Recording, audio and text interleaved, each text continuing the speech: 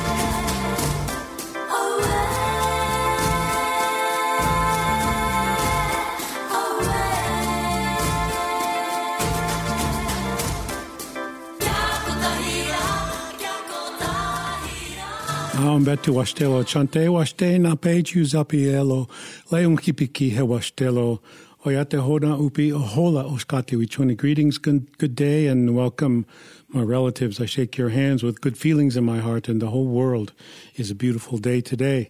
It's a good day, actually, for all of us to be here. And what a time, huh? It's let the people hear your voice respectively, celebrate life. This is First Voices Radio. I send you greetings and strength from the east gate of Turtle Island, where the sun and the water touched earth at once. I'm your host, Tiokasin Ghost Horse. And this is an all-native hosted, all-native produced First Voices Radio now in its 28th year broadcasting. And Liz Hill is First Voices Radio's producer. And you can hear us now on iTunes, Apple Podcasts, Buzzsprout, Spotify, and as well as looking at our archives, firstvoicesindigenousradio.org. And you can hear us internationally at Savizar Contemporary in Berlin and Potsdam, Germany.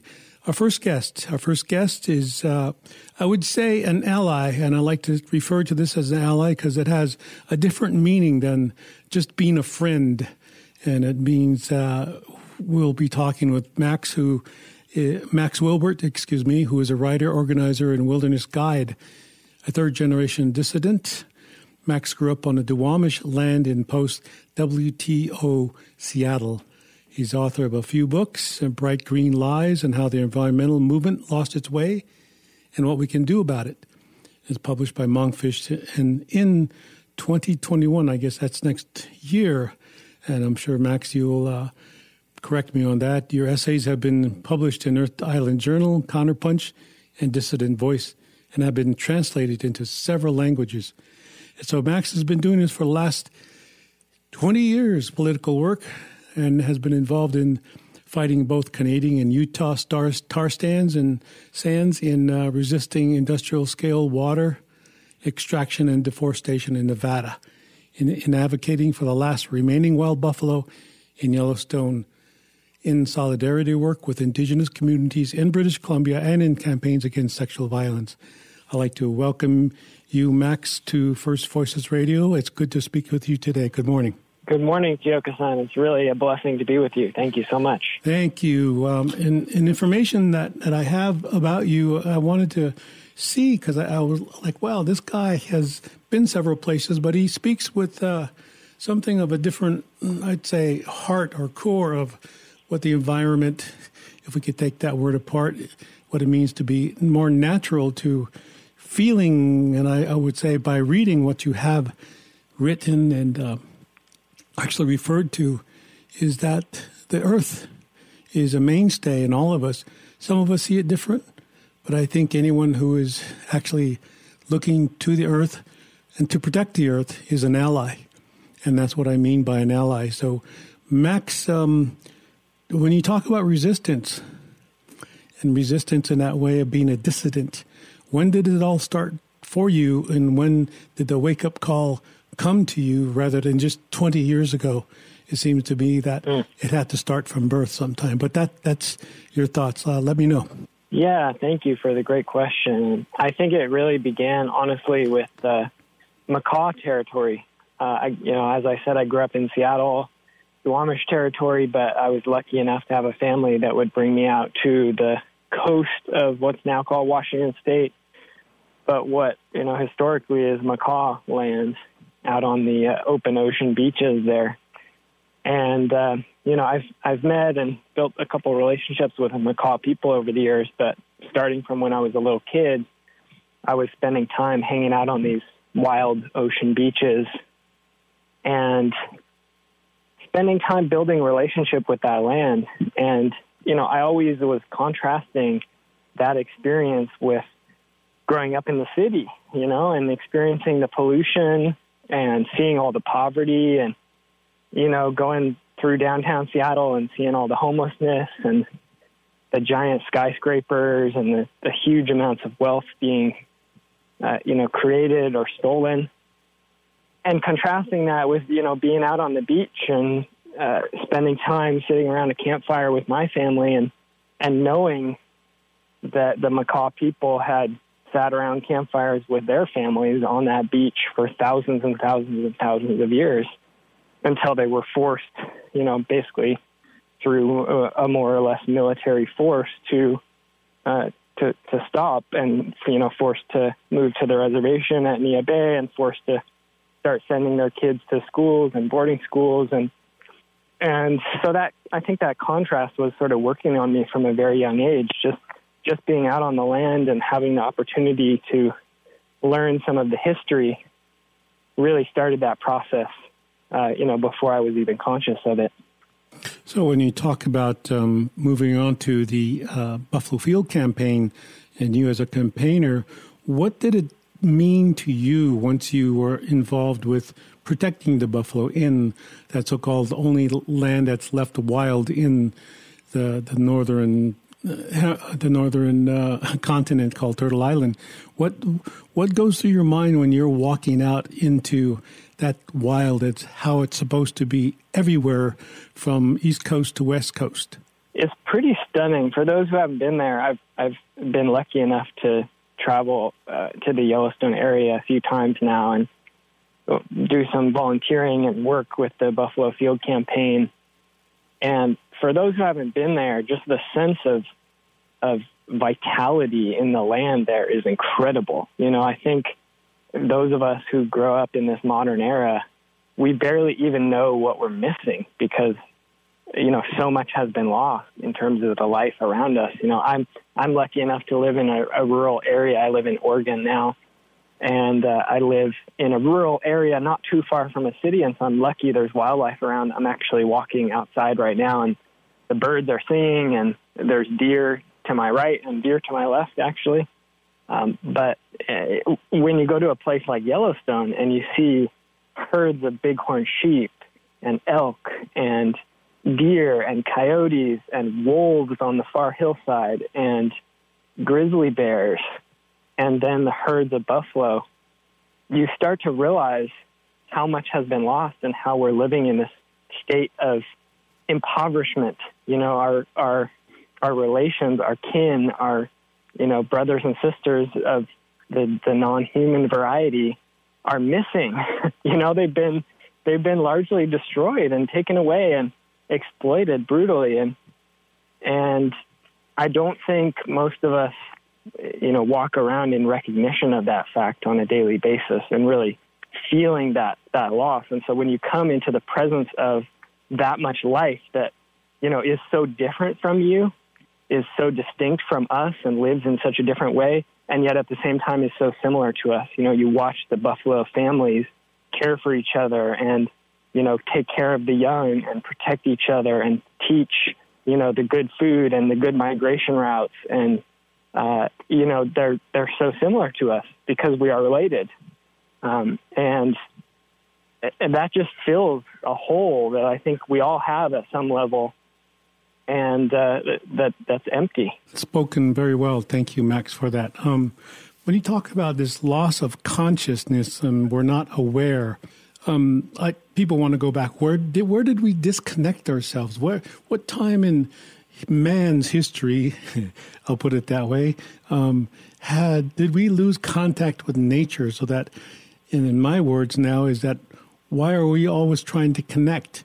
Because I do know as a Native person, there are humans, if indeed indigenous peoples, that are still related and don't need or have the need to connect, because that consciousness is always there, as you felt as you walked out into the so-called wild of Yellowstone.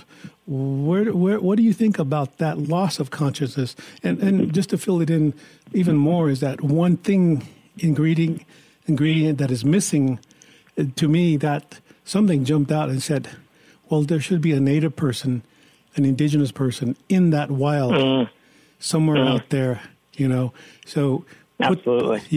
What do you think about this? Yeah, one of the keystone species is missing, to use the sort of dry language of science. One of the keystone species, human beings, is missing from that relationship and that community, as is the case across, most of this continent. But yeah, I wonder about that question all the time. And I don't know that any of us really know exactly. I don't know that it's possible to really pinpoint exactly when things went wrong. But one of the scholars and activists who I really refer to on this issue is Jack D. Forbes, who is an indigenous guy, Lenape guy, who was, I think he was based down in California for much of his life. And he wrote a number of books, including one called Columbus and Other Cannibals. And in that book, he talks about, the Wendigo or the Wetiko sickness, right? Which I believe is an Anishinaabe.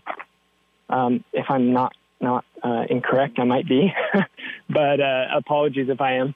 But he talks about this idea of, a spirit that has an endless desire to consume, that's never sated, that's never full, that's always hungry and can never stop eating.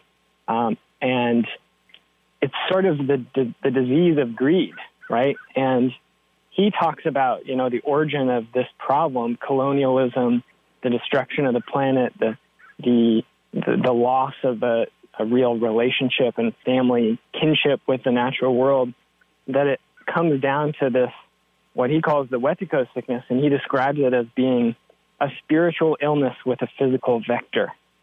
And so what he means is basically, it's contagious. Like, it can be taught through television, through advertising, through patriarchal culture and religion and, military indoctrination and boarding schools and all these different ways that people are inculcated into the worldview that, that we have to keep taking and taking and taking. We can never have enough. We have to consume.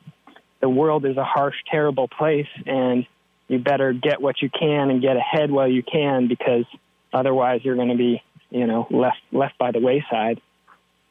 And, that stands in contrast to traditional peoples all over the world, who have a completely different conception, generally speaking, of the natural world and of our place in it.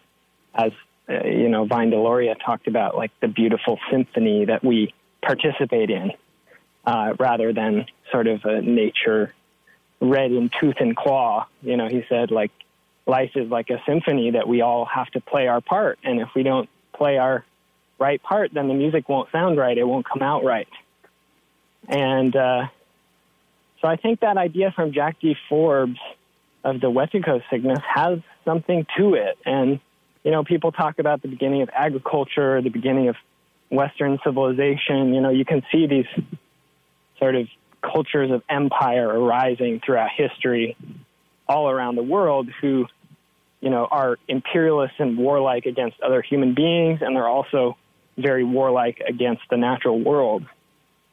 You know, so we can go back and I think learn from the mistakes that have been made in the past, but, you know, then we get to the challenges of the current time we find ourselves in now and what to do about the situation we're in, which is, I think, one of the most important questions we need to be asking. That's correct. Thank you for that. Wetiko is this psychic pathogen that really forces the victims of Wetiko, or we call it Washichu in Lakota, is to keep feeding something insatiable, as you say, and as if they were starving. And so that consumption mentality also looks for an immediate remedy or a solution, but that solution seems to overwhelm the present situation. Like you look too far forward to beyond what you have to work with now, and you wish for something, you pray for something, you put yourself in hopefulness of something better to take you out of this hell that this Wetiko has put you in. And now we have a salvation point mentality. We're looking for that without understanding what we are actually doing. So when I think about that loss of consciousness, I'm saying that this is our own worst enemy, that we don't understand what we are going through. So we tend to tether ourselves, even our questions about how to do something, as if someone is going to give us instruction, rather than go through the experience ourselves, even suffer or grieve, and even the solution of cause and effect, that we are going to reap the rewards because we've suffered now. Now we're waiting for the good times to arrive. But people don't understand that because of the consciousness or the loss of consciousness, and they're still dealing with conscience. If you know where I'm going, there's a right and wrong way, or binary way, that we are kind of programmed into this duality, even so a digital duality, and reality of not doing anything, leaving it up to someone else to come and solve our problem. And when we talk about, and you know that when we talk about saving the earth, it's not really about us saving the earth. It's because the earth is saving us anyway. It doesn't mean that we become passive people. We still have to do something without the doing that we're tethered to in the Western mentality. And so when I think about that, you know, what happens to the liberal left, the neoliberals, what happens to them? Because, yeah, we can point fingers at the far right, but it seems to me as an indigenous person, I see the same bird flying with the same logic. You know, someone's pointing fingers at somebody else, and no one's really flying the plane, so to speak. Yeah, I think that's well said. And it reminds me, as you're speaking, I'm thinking about, Linda Hogan, who's, I think, one of the greatest writers I've ever read, who's Chickasaw. And one of her quotes that just has stuck with me so incredibly powerfully since the first time I read it was that progress is like a god to people. And I think that's just as true of the quote-unquote left in this country and in other places as it is of the right. You know, there's sort of this worship of progress. And one of the things you see, I think, looking at history, is that the only people who are able to survive and live in a good way and good relationship with the natural world, with, you know, all the other beings on this planet, is those people who can sort of create a circular culture and a circular worldview, where they're not buying into that sort of mythology of progress, in which, progress for its own sake is sort of a god to people, and they worship it, and they're willing to sacrifice to it. You know, they're willing to literally make blood sacrifice to this god of progress they're willing to sacrifice mountains and rivers and forests and buffalo and, their neighboring human communities. Anyone who gets in the way will be a blood sacrifice to their progress god. And that's a dangerous cult that's basically running things at this point.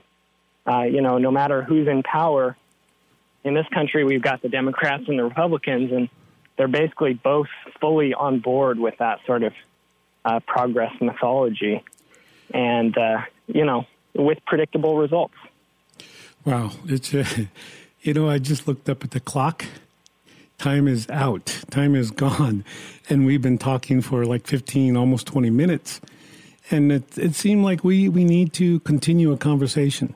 But this will have to be in the future, just to keep moving with what your generation is conscious of.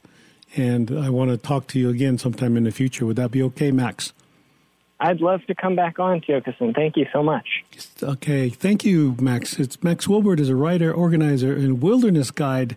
We didn't even get into that, but third-generation dissidents, grew up on the Duwamish land out in Seattle, and the author of two books.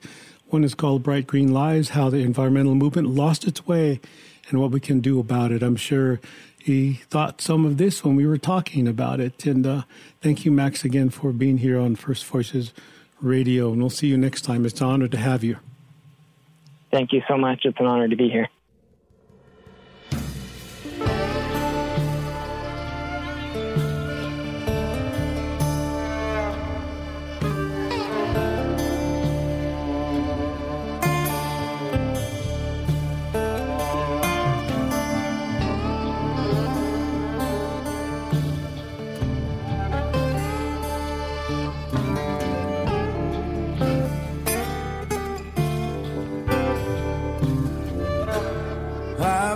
Thinking how the time got away from me,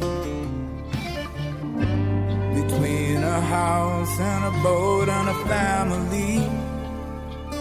It's a living,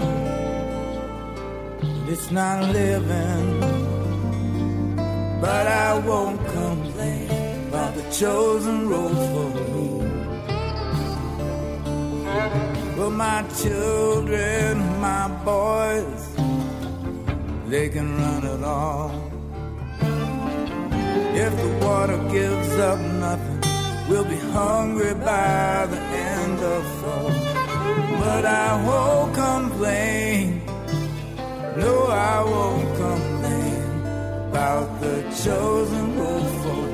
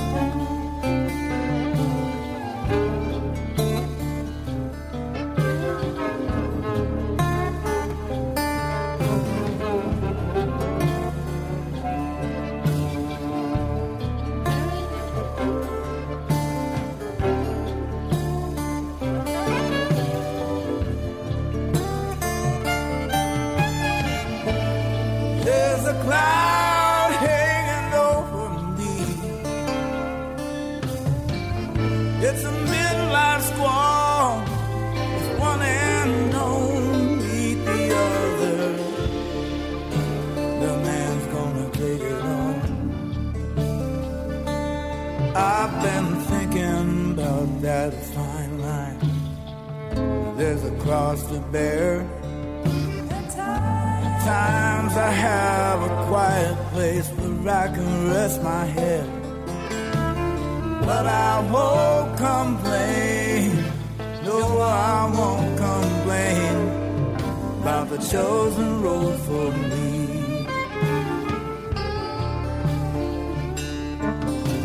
I won't complain. No, I won't complain chosen road for me. Still I won't complain, no I won't complain about the chosen road for me.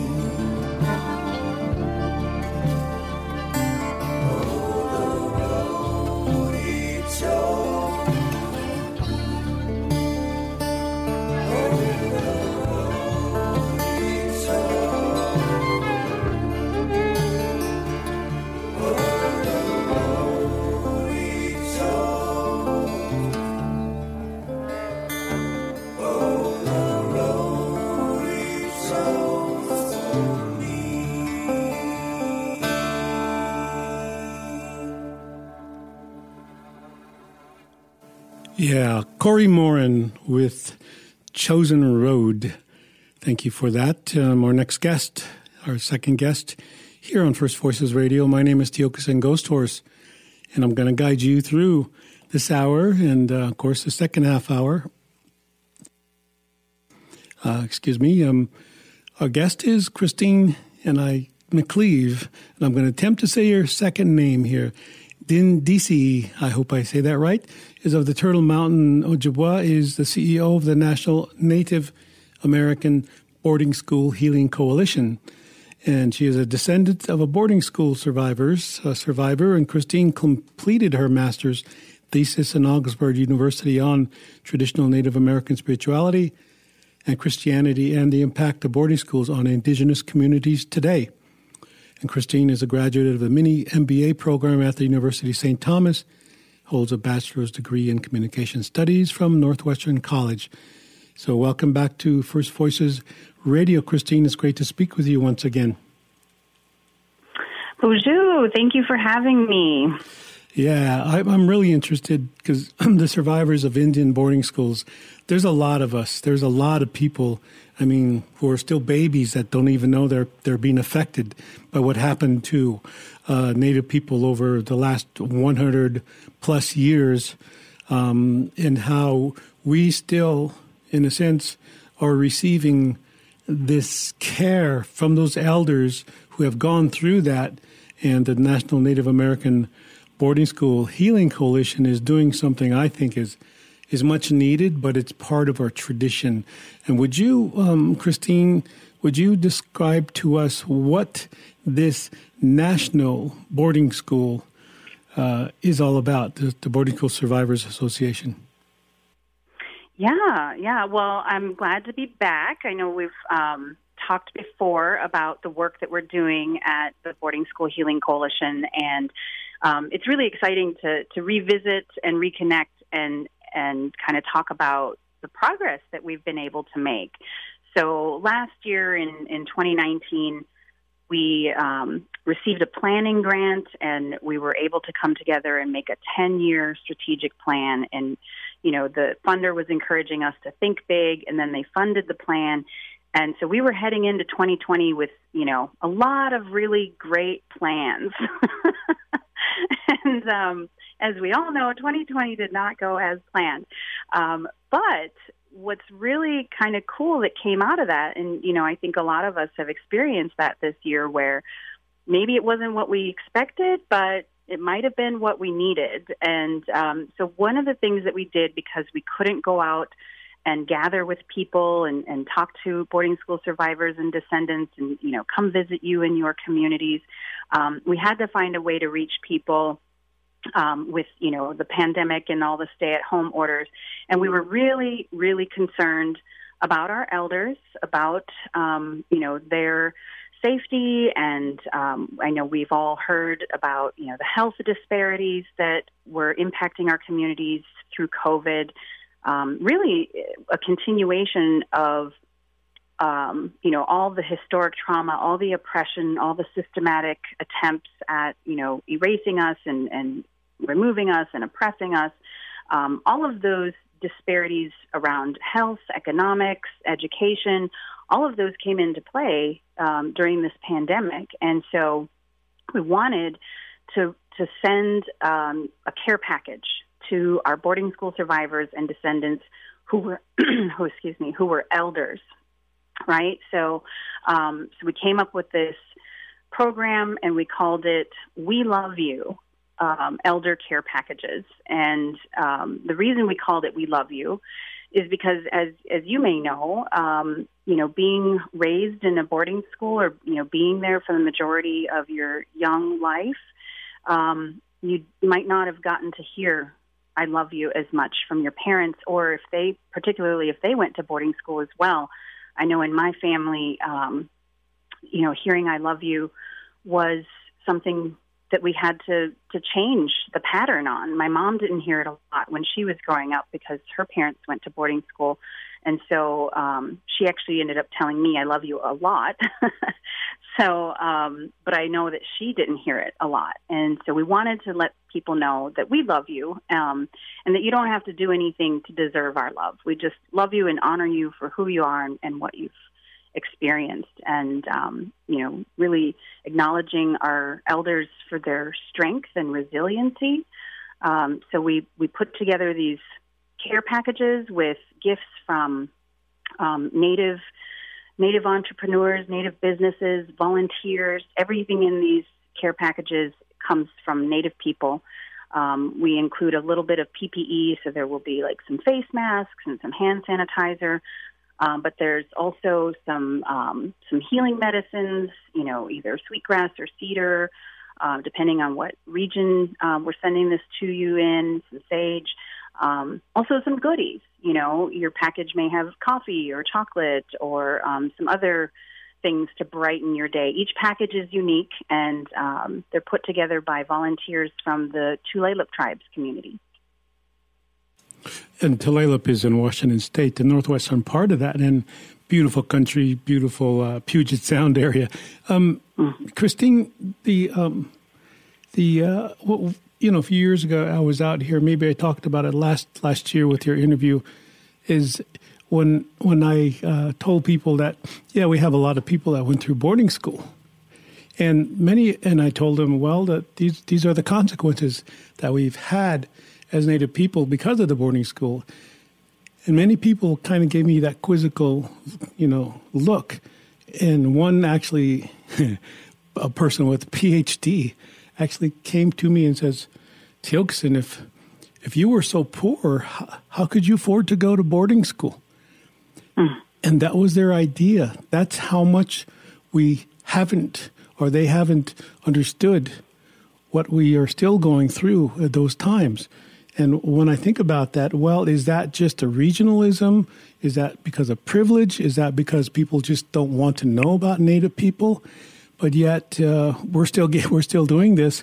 We're still here, and as long as we are here, I think that stereotype of who we aren't is going to continue. So I'm commending you on doing this. How much of this? I don't know. I could go into other parts where the trauma to live, and actually, I was really touched by something I read about this boarding school survivor who said something about he didn't expect anything, and he grew up because of boarding school, not expecting it from someone else. And what I got out of that is that he became very much an individual who didn't need help. Because no one helped him. And then when you reminded me that Native people who were going through the boarding school experience were not told, were not hugged, were not given, we're not told "I love you" or any kind of even that skill. And the effects, as you know, and when you go out to these remote parts of the country, these care packages may be going to. I think that's another realization that we are still in those remote parts of this land that we originate from. And I'm wondering, is that true? Yes, absolutely. I believe we'll have more information when we get our census numbers, because I know that our people really put out the effort for us to participate in the census for accurate tracking and, funding and appropriations. But we know that there's a lot of people that live in urban areas, due to relocation programs and things like that. But absolutely, we're still occupying our homelands in many cases, or the lands that we were relocated to or exiled into, where we established reservation lands. So but these packages absolutely are going out to people all over the country, all over, the United States, some in Alaska, some down in the Southwest. We've got folks who've requested them from Oklahoma and, of course, the Plains and the Midwest.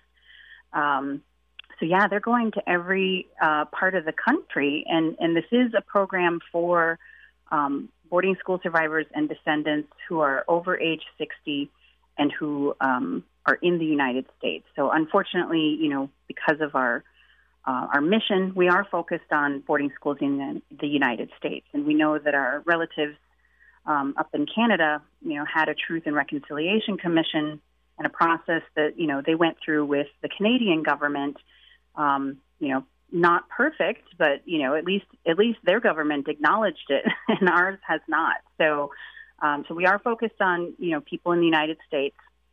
And to that effect, we actually did see some progress this year.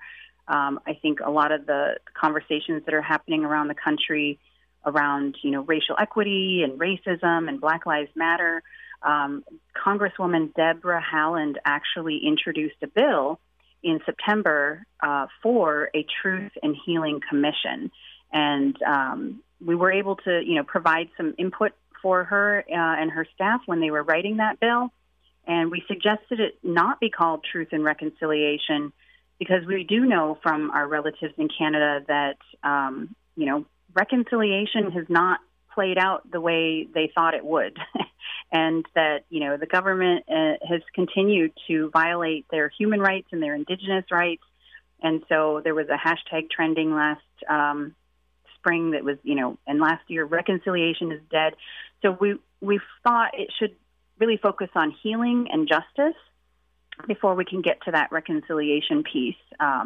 So that's huge progress. That, this is the first bill of its kind to ever be introduced into Congress in this country that would, if this commission is established, it would acknowledge this policy that was basically, to genocide us, whether it's cultural genocide or just outright genocide.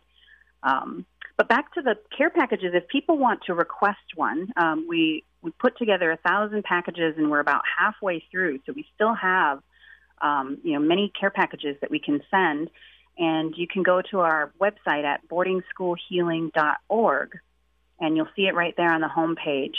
You can request an elder care package there. And if you want to sponsor a care package, you can go to boardingschoolhealing.org/we love you. And this is very important. And I know that the majority of the people we talk to are non-native people. And a lot of the people that are not recognized by the federal government are probably coming up with some kind of question, am I eligible or is my grandma eligible, even though we're not enrolled? Is there a stipulation there somewhere, Christine?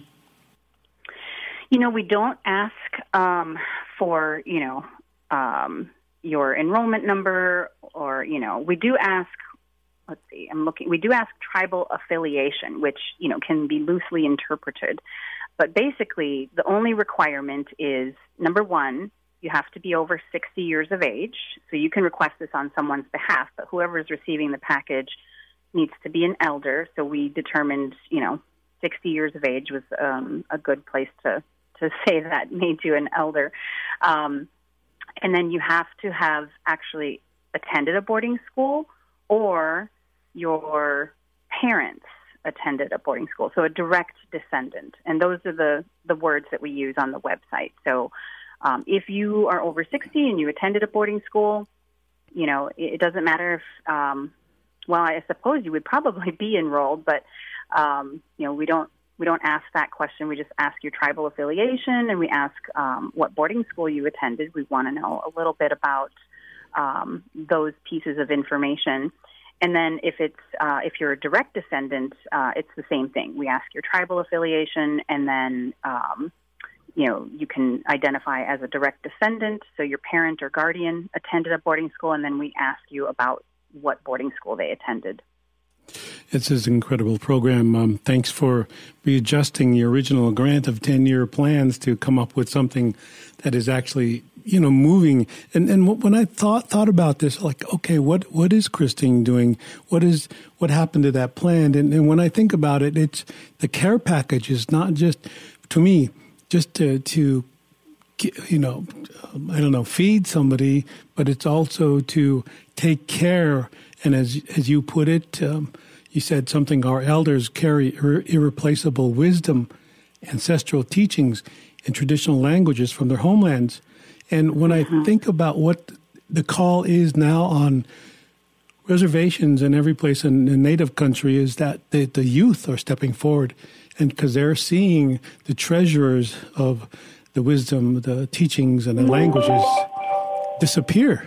And now they're actually doing something on each reservation I go to. They are actually trying to take care of their elders, which almost comes automatically. And I think that's what we are doing. I think that's what you are doing with the NABS, the National Association of Boarding Schools, and it's commendable. I thank you for being here, Christine. I wonder if there's anything else that I have missed. No, and yeah, I hope that's what we're doing. We're focused on not only acknowledging this history and how it's impacted us and how it shows up in our lives and our families and our communities, healing that intergenerational and that historical trauma, but we're also trying to inspire people, right, to say, we are so resilient. They tried to genocide us and we're still here. And that resilience is a source of strength and hope. And so honoring our elders who experienced boarding school or who are direct descendants is a way to do that. And because we couldn't have our annual conference in person this year, we actually hosted a virtual healing summit, and that was just 2 weeks ago. And if you weren't able to attend, we will be sharing portions of it on our website through our YouTube channel.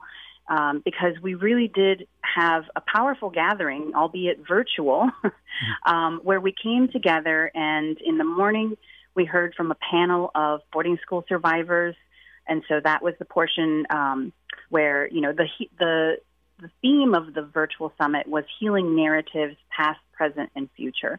So in the morning we honored those memories and we honored those experiences, and then in the afternoon we looked forward and we heard from both youth and elders who are, activists in their communities doing different types of work to uplift their community, to make their lives better for their family and those around them.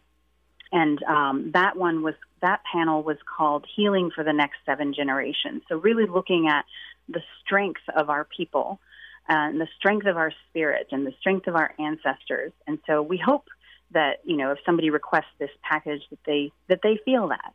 Another thing that we've done to help educate people, particularly non-natives, but I think even Native people can get something out of it, is we have just launched a truth and healing curriculum around Indian boarding schools. And it's on our website, on our education page, and it's free. And it was also a response to the year we've had with the pandemic, where a lot of parents are dealing with basically homeschooling their children through distance learning. I'm one of them. I have a second grader. And so I'm, playing teacher here during the day as well. And so the curriculum is designed for either a teacher or a parent to use. And it's divided into 3 different age groups, so grade schoolers, middle schoolers, and high schoolers. And we really hope that, a lot of people will incorporate that and learn more about this history. When I go home to the reservation, I listen to my mother, who was a survivor.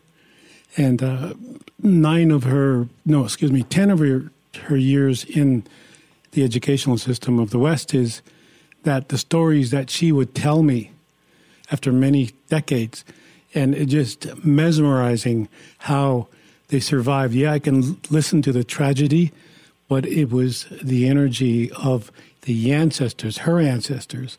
And now that same energy, as you are recognizing, is in the younger generations.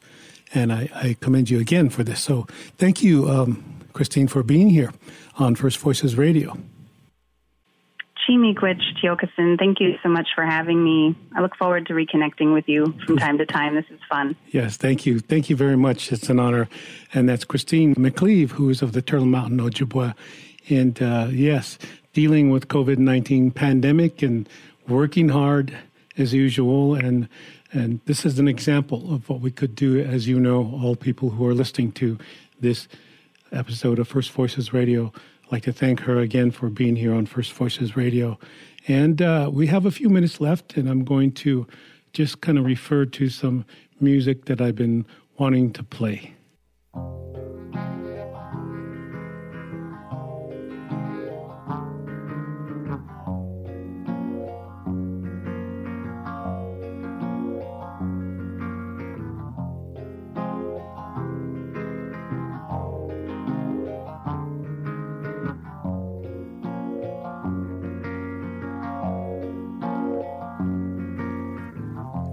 Do I have to rule the world,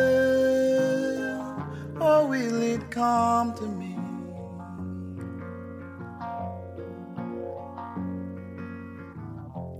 Do I have to live in doubt, or will it turn to me?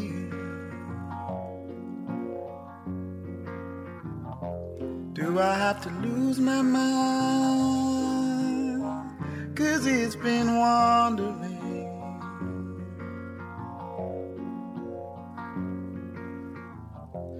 Will they ever let me out? I've been wondering.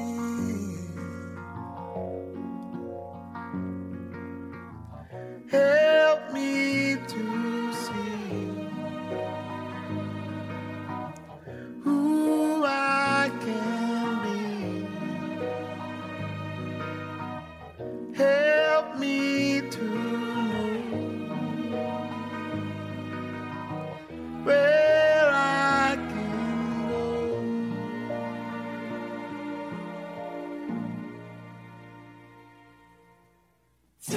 Take me out of myself again. Help me lose control. Show me love, show me happiness. I can't do this on my own.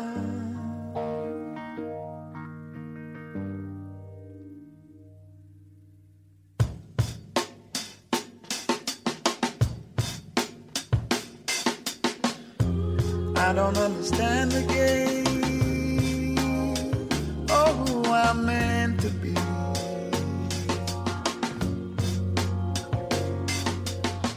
It's driving me insane, the way you're playing me.